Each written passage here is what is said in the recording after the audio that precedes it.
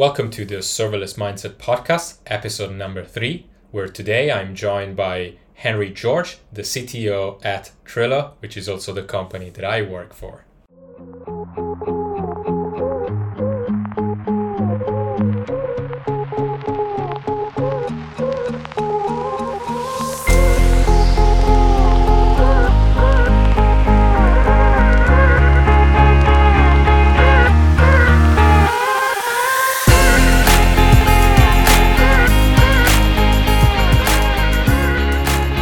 Henry, welcome. And why don't you? Yes, exactly. Henry, why don't you quickly introduce yourself to our audience and tell us a little bit about what you do and what Trello is all about? Because that's a question I get asked fairly often. So you might just give us the answer so I can just then reference people to this episode. I don't know. I've heard you answer. You answer pretty well. But yeah, so my name's Henry. I grew up in Australia and have been in startups for the last kind of 5 or 6 years, jumping around between a couple of fintech companies. I started a company called StepX with my brother to fund student like affordable and I guess like basically available to everyone student finance. And we were the first company to be UK regulated for income share agreements in the UK, which is great. And then I moved over to a company called Expend, where I became the VP of engineering. So I was running the engineering team there to build a kind of business expense management type product. Again, kind of similar size to Trello. We were, about 11, maybe 15 people by the time I left. So it was pretty exciting, but still very much early days. And then, been at Trello for the last year. So I always had passion for fintech, and over the time, I've worked a lot with open banking and seen a lot of the issues with cards. And so when I talked to Hamish about what we were doing here, I got extremely excited. Basically, what Trello is we're kind of rebuilding the entire financial industry using account-to-account transactions instead of card transactions. So that just means that it's like a bank transfer. So it's free, no transaction fees, and on top of that, we have the ability to add all of the kind of fraud checks and escrow, kind of all of the things that traditional card payments fail to do. We can rebuild from first principles with account-to-account transactions in a way that's fair for everyone. So I think it's a really exciting opportunity for us, for any kind of clever problem-solving minds. But yeah, anyway, pitch over. That's me. That's Trello. Yeah. Awesome. Yeah, and I might just add quickly that first principle thinking is one of the main things that actually attracted me to Trello. But let's move on to the actual content of this episode. So just to quickly remind everybody of the format of these programs. So the idea here is I'm going to ask you a question, and then we'll have roughly 10 minutes to unpack that question, and we'll hopefully come up with some good thoughts and ideas for everyone out there to sort of utilize in their daily work with serverless technologies. The question that I have for you today, Henry, is as the CTO of a fast-moving startup building a fully serverless product, what are your top 2 or 3 pro tips to ensure maximum speed is achieved? And as I ask that, I will also say without sacrificing product quality or engineer sort of happiness. Well, that's a really good question. I think, with the product quality and engineer happiness one really doesn't matter, because if you're building serverless, they're obviously going to be happy. I totally agree with you there. And that's definitely something that myself and a lot of people in similar roles spend a lot of time thinking about. Obviously, being in a small startup, speed is critical, and serverless can help or hinder that depending on how you do it and the technologies you're using. Obviously, building a cloud native, like from the ground up, serverless stack and not utilizing any other technologies would probably take a lot longer than whipping up a Django monolith. But anyway, to answer your question properly, I'd say within Trello and what I've seen in the industry so far, I think what the most important thing is probably good pipelines. Serverless technology relies a lot more on online testing, cloud testing, rather than local testing. When you're building microservices on Java or Python, or when you're just building a monolith, it's very easy just to spin the entire thing up on your laptop, and that makes testing some things a lot easier, but testing other things a lot harder. And with serverless, we really have to test the entire platform together, because the testing one single Lambda really just doesn't give you the scope to justify to be sure that what you're building is working. And so to do that, you really need to make sure your environments are built correctly. And that's actually something that Marco has helped a lot, as well as Matt, one of our other senior engineers. The two of them have done a fantastic job over the last six months, I guess, to really create a beautiful pipeline where every time we deploy a PR, it deploys to an entire service in the cloud. So it's available, I guess about 10, 15 minutes after a PR is made. And that service is public and available and shared to our QIA product and across the team. So that's really fantastic there. And I think that's really necessary to be able to have developers have the autonomy to deploy, and every time they push to a PR, have that deployed is critical to be able to test these things. And to be honest, I think it's also a much better way of testing than testing on your local environment, because you teach people to look through the production logs and so forth. I'd also say that spinning up loads of microservices is one way to speed up this is kind of more of a software architecture than a kind of infrastructure or cloud architecture problem. But I think in microservices, like in the old school microservices, we used to spend a lot of time about thinking about whether a service deserved a separate service or not, because there was always quite a high load, a high cost to creating a new microservice. And I think that decision really causes us a lot of friction in the past. Whereas in this current system, if you want to create a service which contains a single Lambda, and that single Lambda does nothing except compress an image, you should do that. If you've got a unique piece of functionality that shouldn't fit into another service, and obviously software architecture is a complex problem. I won't dive too much into that, but if it should be decoupled, and it could be decoupled, and it's just a single Lambda, you can spin that up. And so I think that really helps speed us up in the long term, because we can end up using and reusing microservices across multiple functionalities very quickly.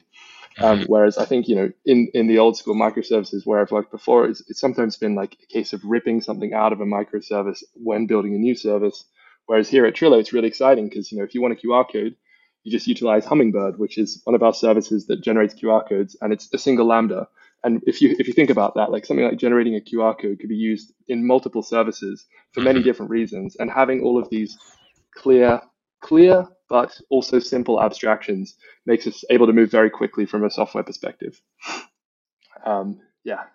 And obviously the last and most important is when you're working with serverless, I guess unfortunately, but also fortunately, it means you have to utilize a lot of cloud technologies, like the newest AWS services. You can't really it's very difficult to do like I was joking about earlier, it's very difficult to do serverless in a cloud native, a cloud hybrid, very much open source way. I think it is one of those cases where you really need to embrace the cloud, whichever cloud provider that is. For us, that's AWS, but it could be Google Cloud, Azure, whoever it is. You really need to utilize all of their latest products. So rather than spinning up your own, AI service in Python on an EC2 instance, think about using SageMaker. Instead of spinning up Kafka, think about using EventBridge. And so to do that, I think you really need to have a lot of cloud knowledge. And that's where I'd say someone like Marco really comes in. He's AWS certified and our king of AWS knowledge here in Trello. He's a wealth of knowledge, and it's fantastic to have somebody on the team like him that knows so much about the AWS services, how to use them, and where they fit into each other.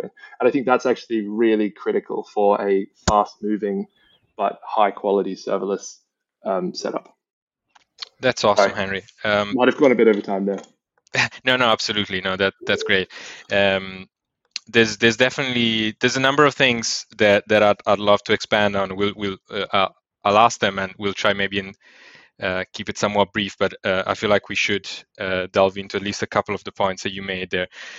One of those is one of the things you mentioned is the autonomy to deploy for developers.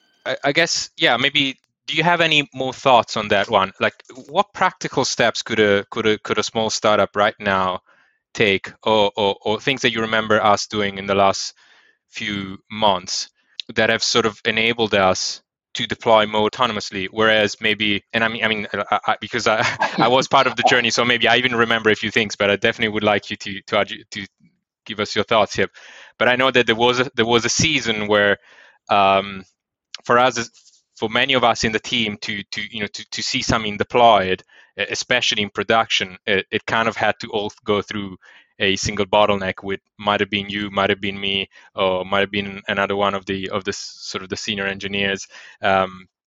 to sort of go manually and do certain things. Um, Whereas these days, pretty much everyone, provided that you've gone through all the various checks and balances and the pipeline, as you mentioned, these days pretty much everyone can deploy to production multiple times a day here at Trello. Um, what do you see as important there Yeah, to get I to that think point? I think I knew what you were trying to imply there at the beginning, but then actually you've broadened the question quite a lot. So I guess that I'd answer in two ways. First of all, I think you should have CI/CD from the beginning. Hmm. At StepX, I built CI/CD as one of the first things I did. So as soon as I had a website up, I built a CI/CD system, and that's not a brag in any way. When you build a CI/CD system and you have only a single website, it takes you an hour at most. But when you try to build a CI/CD system and you have a huge multiple microservice, multiple service technology beast, it's very difficult, right? So if you get that in from the beginning and you build in as a habit that whenever you build something new, you add it to CI/CD, and you add deployment stuff, then it makes it a lot easier to maintain and to have that set up so that when you decide to say like what we did, deploy on every PR, it's only a simple, well, a simpler modification than building an entire CI/CD system. But that rests heavily on another critical piece, which I think is what Marco was. I think I've read in one of his blogs before, but obviously it's also very true. Is that having really good, clean infrastructure as code? So from the beginning, irrelevant of whether or not you have CI/CD, definitely put everything in infrastructure as code, whatever that is. Whether you choose Kalumi, Terraform, any of your kind of favorite things. To be honest, I think that's the only case where maybe it's not as important to be AWS like as cloud locked in. I don't know, Marco, your thoughts on that. I guess I'd throw that back to you as a follow-on question. But irrelevant of what technology you use, having that set up from the get-go, and also trying to make it as clean and as abstract as possible, so you can do reuse and sharing that throughout the throughout the code. I think that would be a really good step at the beginning. But I just say if you're starting a new company now, CI/CD and infrastructure as code from the beginning will save you a whole load of headaches down the track, and it Fantastic. will Yeah. just create a bunch of good habits. But yeah, what do you think on the infrastructure as code technologies? If I'm allowed to ask a counter question. Yeah, I know, I completely agree with you. Actually, by the way, for people who are interested, no, that's one of the questions we get asked from time to time.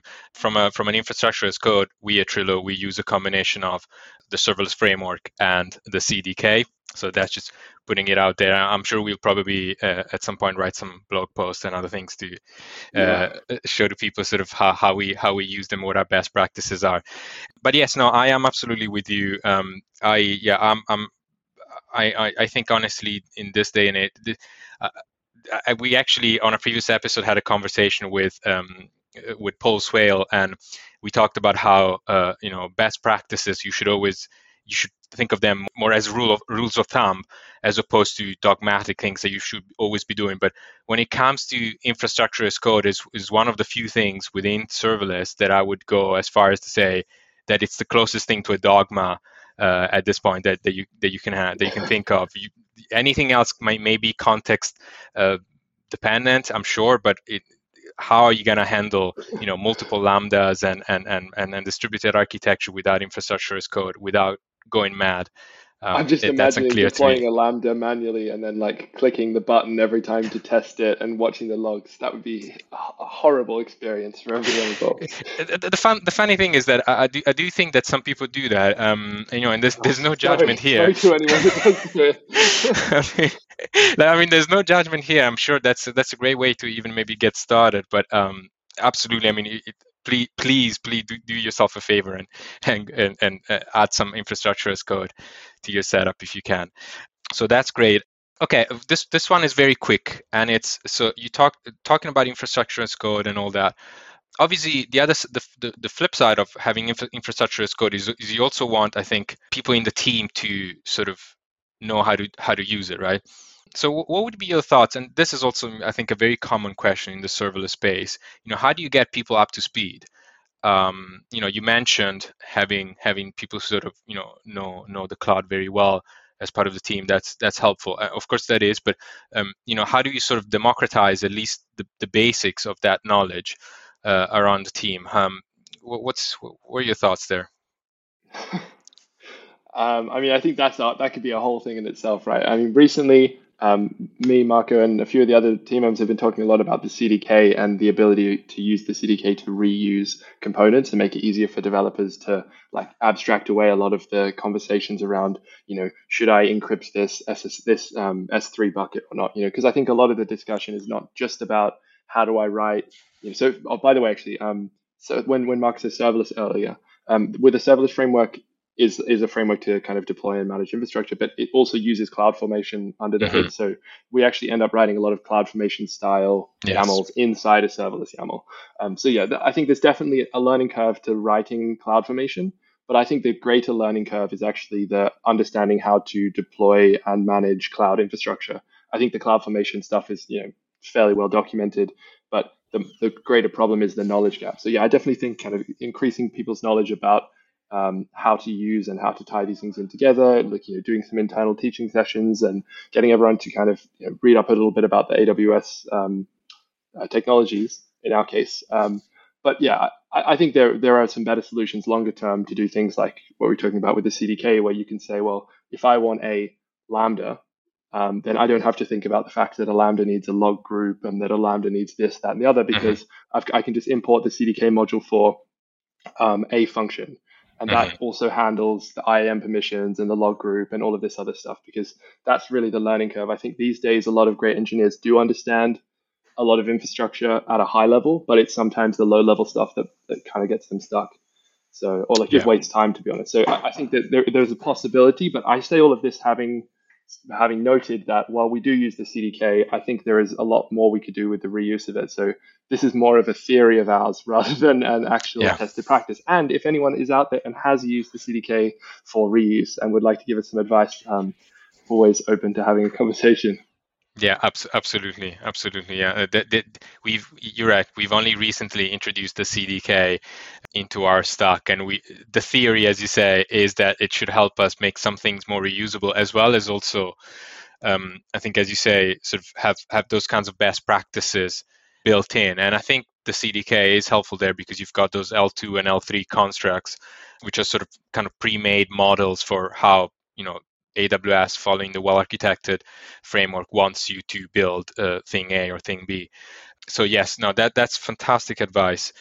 Lastly, I'm gonna put you sort of in a slightly controversial spot here. Mm-hmm. Um, just because I know that there's gonna be people with various opinions here, and we're not gonna be able to solve that. But just give us your 2 cents here. Tabs. It's tabs. It's tough. It's definitely there you go. Okay. Bye everybody. It's been a great episode. You can mail hate mail to. I'm now gonna be hated by 50% of the Yeah. internet. So the question I want to ask you is: so you mentioned at one point, microservices, having lots of microservices, as well as obviously, I think something really key that you said there was making it really, really easy to sort of spin up and create a new microservice. And so what I got from what you were saying was that if you make creating new microservices very, very easy, then you now have this sort of that ability to scale up and keep things really clean and maintainable. There's sort of another school of thought that's out there where some people would say, and I don't necessarily disagree, but it's just a different way of looking at this, which is that with serverless you could have what's been defined as a distributed monolith. Keep everything sort of into one repo and have all these various lambdas, but essentially it's like a monolith just deployed in different components, which is not exactly the same as having microservices with sort of logical boundaries and all that. So if you were sort of to give an advice out there, I know we've played with actually both ways of doing this, and we now more strongly, I think, into the microservices camp. Is a distributed monolith the way to start this to sort of build a startup, at least in the early days, or would you say that going with microservices and making it really, really easy to spin up a new microservice is the way to go? Great question, and it is super controversial. I thought you were going to Yeah. ask a completely separate question, which is if you have a bazillion microservices, how do you document them? And I have no answer for that, so I'm Oh glad you yeah. didn't ask that. But in terms of the distributed monolith, I'd say that there's definitely a middle ground. Yeah. I think that it's difficult for us to know because I think you don't know whether or not you've made the right decisions there until you've really scaled. So we're obviously growing and we've got like a big team and users using Trello, but until we reach the millions of people using us per second, until we reach that kind of scalability and we have, we've built out multiple products in multiple countries, I don't think we'll know entirely whether or not like which parts of our infrastructure were too tightly coupled or too decoupled. But Hmm. I would suggest that there's some things like Hummingbird, our QR service, which irrelevant of which decision you make is clearly possible to be decoupled. I'd say that whenever you can, I think I fall pretty solidly on the microservices side. I think that if you have two microservices that you think might be different things and you later decide they're actually the same, it's not too difficult to merge them.